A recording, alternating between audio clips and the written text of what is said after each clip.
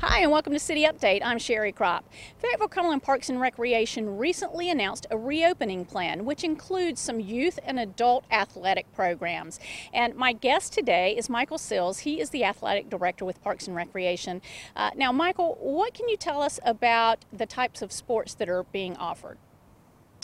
This year for 2021, we'll be offering summer baseball, summer softball, track, and swimming. And what are the age groups? They vary. Most of the programs are 5 to 17.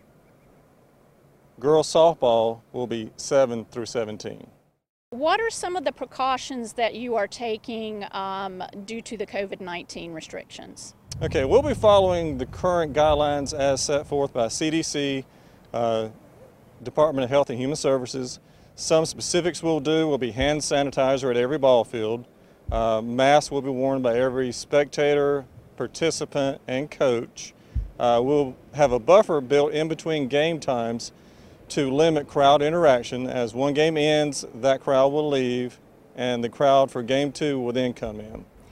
And I understand that you're offering a discount to people who are registering for youth sports. Correct. We're doing registration online only, and for this year, for those sports, the registration fee will be 50% off, which is $12.50 for a resident and $25 for a non-resident.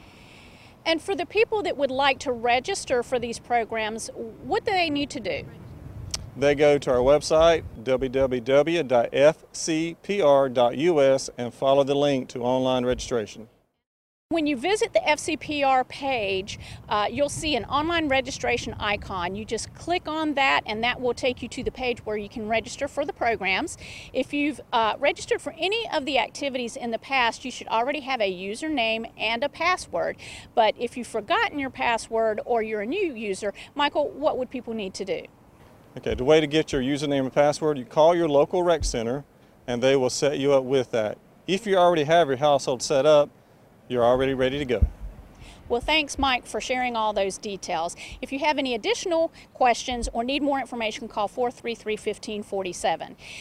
In addition to the athletic programs that are going to be included in the reopening plan, you can also register online for summer camps beginning May the 1st. And the most exciting news is that the splash pads and pools will be open this year. Now, I'm joined by Elise Shank, and she's going to talk about that. So, Elise, when will the splash pads be opening? So the splash pads will be opening on May 1st, and the pools are anticipated to open Memorial Day weekend starting May 31st on an abbreviated schedule with limited capacity.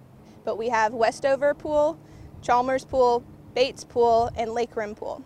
And we are really excited about the Lake Rim Pool because it's a brand new pool. It was ready to open last year, and unfortunately we could not open it due to COVID-19 restrictions, so I'm very happy that people are going to be able to experience that this year. Now, Elise, I also understand that you're looking for lifeguards to staff these pools.